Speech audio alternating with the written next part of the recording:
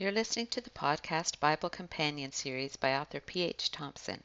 This is a chronological Bible study going chapter by chapter, discovering Christ in all of Scripture. This is Deuteronomy Chapter 23, verses 1 through 6, exclusions from the assembly. Having explained laws relating to marriage and family and property, Moses now proceeds to speak about behavior and stipulations regarding worship. There were to be exceptions as to who could enter the tabernacle area to worship. The first one regarded eunuchs. No one who has been emasculated by crushing or cutting may enter the assembly of the Lord. This crushing of testicles was the method that was used by pagan parents to promote their children into positions of honor in the homes of the great. It was done so that they could be trusted not to make sexual advances towards any women in the home. And the reason this was a factor in their exclusion had to do with the fact that it violated God's purpose in the creation of man and was associated with idolatrous practices. The next regarded illegitimate children or those from forbidden marriages. No one born of a forbidden marriage, nor any of their descendants, may enter the assembly of the Lord, not even in the 10th generation. The phrase "not even in the 10th generation" implied a lasting ordinance. So those born outside of marriage of the parents were excluded to condemn and stigmatize the sin of sexual misconduct. Forbidden marriage, as it's translated here, could refer to a marriage with an unbeliever. So this is not a reference to mixed marriages of different races or nationalities, but the contrast is always in relation to differences in spirituality, since it was allowed if the person converted to Judaism, as in the case of Ruth, who was a Moabitess. The third exception related to the Ammonites and Moabites, along with their descendants. So this was not because of their beginnings out of incest, but because of their shameful behavior to the Israelites, both sins of omission and commission. No Ammonite or Moabite or any of their descendants may enter the assembly of the Lord, not even in the 10th generation. For they did not come to meet you with bread and water on your way when you came out of Egypt, and they hired Balaam son of Beor from Pethor in Aram Naharaim to pronounce a curse on you. However, the Lord your God would not listen to Balaam, but turned the curse into a blessing for you, because the Lord your God loves you. Do not seek a treaty of friendship with them as long as you live. So this incident with Balaam is recorded in Numbers 22 to 25 and Joshua 24. So some of the tribes of Israel lived near these two nations on the east side of the Jordan, and God was concerned that the Israelites would mingle with or intermarry with them and be influenced by their pagan practices. After the exile, when the scattered Israelites returned to Jerusalem and Judah, they were quick to implement this. On that day the book of Moses was read aloud in the hearing of the people, and there it was found written that no Ammonite or Moabite should ever be admitted into the assembly of God, because they had not met the Israelites with food and water, but had hired Balaam to call a curse down on them. Our God, however, turned the curse into a blessing. So when the people heard this law, they excluded from Israel all who were of foreign descent. That's in Nehemiah 13, 1-3. However, later on, when it was discovered that many had intermarried with foreign pagan women, first during Ezra's time, it says, "But now, our God, what can we say after this? For we have forsaken the commands you gave through your servants the prophets, when you said, 'The land you are entering to possess is a land polluted by the corruption of its peoples. By their detestable practices they have filled it with their impurity from one end to the other.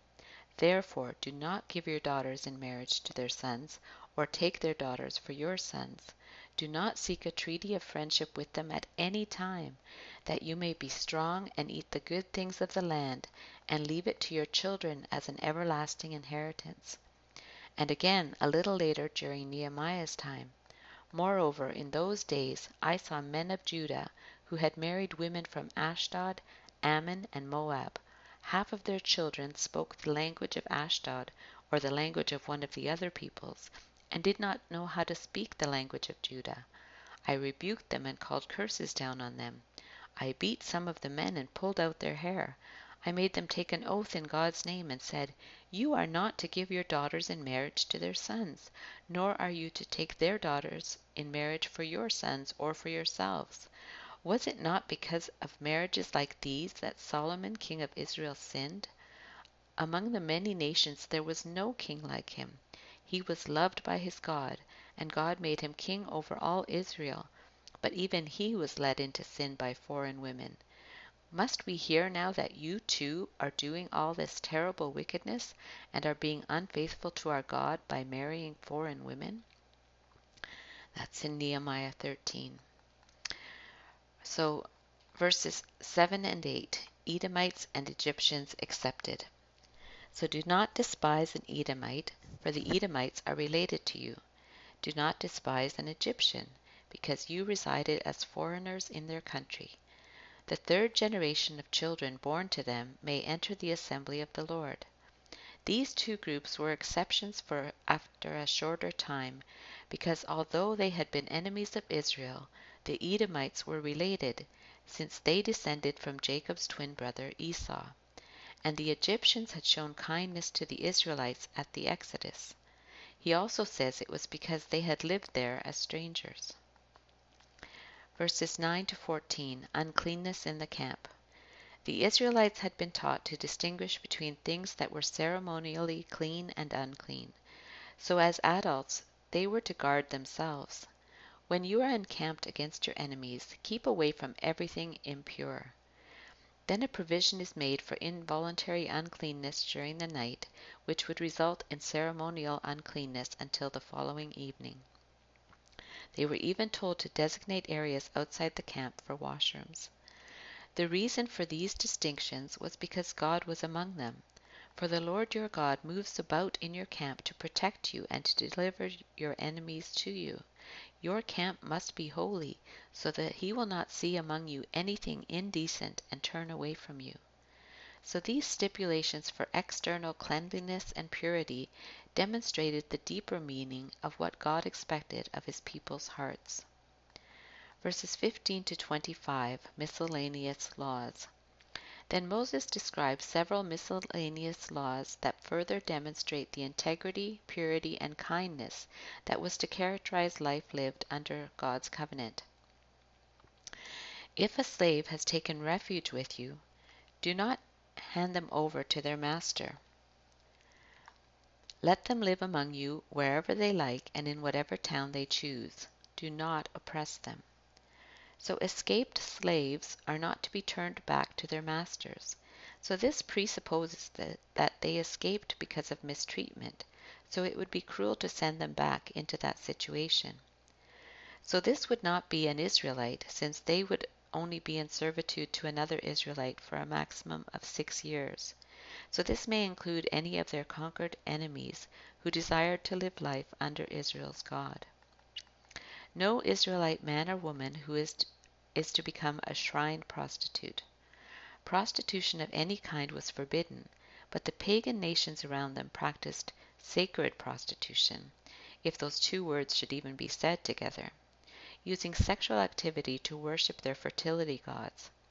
Such things must not be done in Israel. You must not bring the earnings of a female prostitute or of a male prostitute into the house of the Lord your God to pay any vow, because the Lord your God detests them both. So this further forbade the practice of money laundering, using the money gained from prostitution to give to the Lord in the form of a payment of a vow, as if it would negate the guilt of the sin they were about to return to committing. What matters is not just how much we give, but the manner in which it was obtained. Do not charge a fellow Israelite interest, whether on money or food or anything else that may earn interest.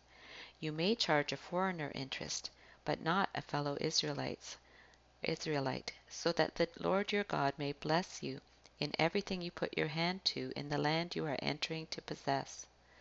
So they were to show kindness within the community of Israel and not cause undue hardship for one another.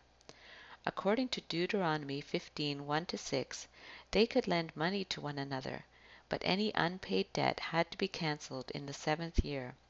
If they did this, God promised to bless them in everything they endeavored. If you make a vow to the Lord your God, do not be slow to pay it, for the Lord will certainly demand it of you, and you will be guilty of sin.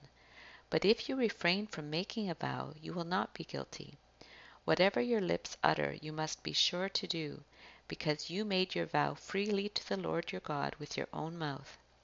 So this was an encouragement to keep promises and avoid rash vows. They must be truthful in speech and follow through on their commitments. The reason was because they made the vow freely. No one coerced them to do it. They were free to refrain, but once the vow was made, they were obligated to keep it. So in Leviticus 27 and Numbers 30, we studied vows in more detail. But the basic principle was that a man was responsible to keep any vow or oath or pledge he has made to the Lord. He was obligated to follow through on his commitment, and he must not break his word, but do everything he said. Rash vows dishonor God and cause anxiety to the one who has made them. Vows were not meant to be a means of bargaining with God. He wants us to be wise as well as devout. He takes vows made to him seriously. Therefore, there were penalties attached to deter this practice. That's in Leviticus 27. And there are 4 cases of rash vows in the Bible, 3 in the Old Testament and 1 in the New Testament. The first was by Joshua and the elders of Israel, who promised not to kill the Gibeonites. They made this promise rashly, without consulting God. They had been tricked, but they honored their promise. That's in Joshua 9. The second is by Jephthah in Judges 11, where he vowed to sacrifice whatever came out of his door after God gave him a military victory. What did he really expect? So when his only daughter appeared, he was crushed, but he followed through on it. God did not require human sacrifice. In fact, he hated it. So in this case, he should not have kept his vow.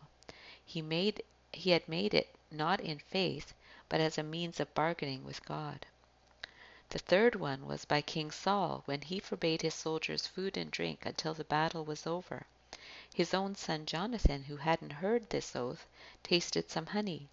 Then Saul was willing to put him to death, but the people intervened and saved Jonathan's life. And so here was a vow that was not fulfilled, and yet there is no censure from God because of it. In the book of Esther, the king also promises to give her whatever she desires, up to half his kingdom, but this is seen as hyperbole to emphasize his generosity and love for her. Also, Xerxes was a pagan king and not under the stipulations of the Mosaic law. In the New Testament, the famous example is Herod Antipas. Finally, an opportune time came. On his birthday, Herod gave a banquet for his high officials and military commanders and the leading men of Galilee. When the daughter of Herodias came in and danced, she pleased Herod and his dinner guests. The king said to the girl, "Ask me for anything you want, and I'll give it to you." And he promised her with an oath, "Whatever you ask I will give you, up to half my kingdom." She went out and said to her mother, "What shall I ask for?" "The head of John the Baptist," she answered. At once the girl hurried in to the king with the request, "I want you to give me right now the head of John the Baptist on a platter." The king was greatly distressed, but because of his oaths and his dinner guests, he did not want to refuse her. So he immediately sent an executioner with orders to bring John's head. The man went, beheaded John in the prison. So in this case, Herod should not have followed through, because it was a wicked act based on a rash vow. He was probably less concerned with keeping God's law regarding vows, and more concerned with the opinions of his guests. So these cases teach by example that we should not seek to do, because of a promise, what God has already clearly forbidden in his word. Later, King Solomon would say, "Guard your steps when you go to the house of God. Go near to listen rather than to offer the sacrifice of fools, who do not know that they do wrong. Do not be quick with your mouth. Do not be hasty in your heart to utter anything before God. God is in heaven, and you are on earth, so let your words be few. A dream comes when there are many cares, and many words mark the speech of a fool. When you make a vow to God, do not delay to fulfill it. He has no pleasure in fools. Fulfill your vow. It is better not to make a vow than to make one and not fulfill it. Do not let your mouth lead you into sin. And do not protest to the temple messenger, my vow was a mistake. Why should God be angry at what you say and destroy the work of your hands? That's in Ecclesiastes 5:1-6. So the main teaching in this section about vows is truth-telling. Honesty is still somehow held up as an ideal, but it is understood that many, particularly in positions of authority, do not tell the truth. The only embarrassing lie is the one that gets found out. People make promises or pledges only to manipulate others. People break their vows all the time. Contracts, marriages, and even commitments to local churches. This is sad but true. Next, if you enter your neighbor's vineyard, you may eat all the grapes you want, but do not put any in your basket. If you enter your neighbor's grain field, you may pick kernels with your hands, but you must not put a sickle to their standing grain. Farmers were required to share their produce with the poor in the land, but people were not to abuse their generosity and profit from the hard work of others. It was not meant to be their personal supermarket. So this application of the law reflects a balance between personal property and the need to share God's blessings with others. Scarlet threads. So what scarlet threads or hints of Jesus Christ or application to the gospel do we find in this chapter? So someone who was a eunuch could not worship in the assembly of the Lord. In the book of Acts 8:27-28, an Ethiopian eunuch of the court of Candace was returning from worshiping in Jerusalem and was reading the scriptures. As such, he would not have been allowed to become a full proselyte or convert to Judaism. Believers were not to marry unbelievers, and this is still the case. During this time, God excluded certain people groups from worship unless they were converted because of the influence they could have on His people and because of their past behavior. But in the New Covenant, no one is turned away because of the sins of their parents. Everyone is welcome in the universal church. Indeed, all people everywhere are commanded to repent, and the church is made up of all peoples, nations, tribes, and languages. But we must be less concerned with growing a large church and more concerned with growing a pure church. Paul speaks of the change in them from before conversion and afterwards. Or do you not know that wrongdoers will not inherit the kingdom of God? Do not be deceived. Neither the sexually immoral, nor idolaters, nor adulterers, nor men who have sex with men, nor thieves, nor the greedy, nor drunkards, nor slanderers, nor swindlers will inherit the kingdom of God. And that is what some of you were. But you were washed, you were sanctified, you were justified in the name of the Lord Jesus Christ, and by the Spirit of our God. God was concerned to maintain purity and cleanliness in the camp, because He was among them. We must be holy, and keep our minds unpolluted and our bodies from engaging in sin, because we are the temple of the Holy Spirit who lives in us. They were not to return an escaped slave to their owner. When we are saved from our slavery to sin, Jesus accepts us and never turns us away. They were not to be prostitutes. We are to be pure sexually, whether married or unmarried. When a person took an oath in God's name to tell the truth, they were required to do so or bear the blame, because God took oaths and vows and truthfulness seriously. While we are no longer under these obligations, God still requires truthfulness from His people. God takes vows seriously, and we need to consider and determine what to give so we avoid rash vows and then regret them. In the early church, they willingly sold property and possessions and shared the proceeds with each other. Barnabas sold a field and gave the money to the apostles, but Ananias and Sapphira wanted to have recognition for generosity, but secretly kept back some of the money while claiming to have given a larger amount. Jesus probably had such vows in mind when he said we should speak truthfully and plainly, without having to resort to vows to affirm our word. Honest, plain speech reveals our character. Again, you have heard it said to the people long ago, "Do not break your oath, but fulfill to the Lord the vows you have made." But I tell you, do not swear an oath at all, either by heaven, for it is God's throne, or by the earth, for it is his footstool, or by Jerusalem, for it is the city of the great King. And do not swear by your head, for you cannot make even one hair white or black. All you need to say is simply yes or no. Anything beyond this comes from the evil one. And James says, "Above all, my brothers and sisters, do not swear, not by heaven or by earth or by anything else. All you need to say is a simple yes or no. Otherwise, you will be condemned." So this does not mean that we are never to use oaths. We do when we testify in court, or when we make our wedding vows or oaths of citizenship. During Jesus' trial, the high priest put him under oath to admit who he was, and he did. It says, "But Jesus remained silent, and the high priest said to him, 'I charge you under oath by the living God, tell us if you are the Messiah, the Son of God.' 'You have said so,' Jesus replied, 'but I say to all of you, from now on you will see the Son of Man sitting at the right hand of the Mighty One and coming on the clouds of heaven.'" You've been listening to the podcast Bible Companion series by author P.H. Thompson. If you enjoyed this podcast, please subscribe and comment. Continue listening for Deuteronomy Chapter 24. May God bless the study of His Word.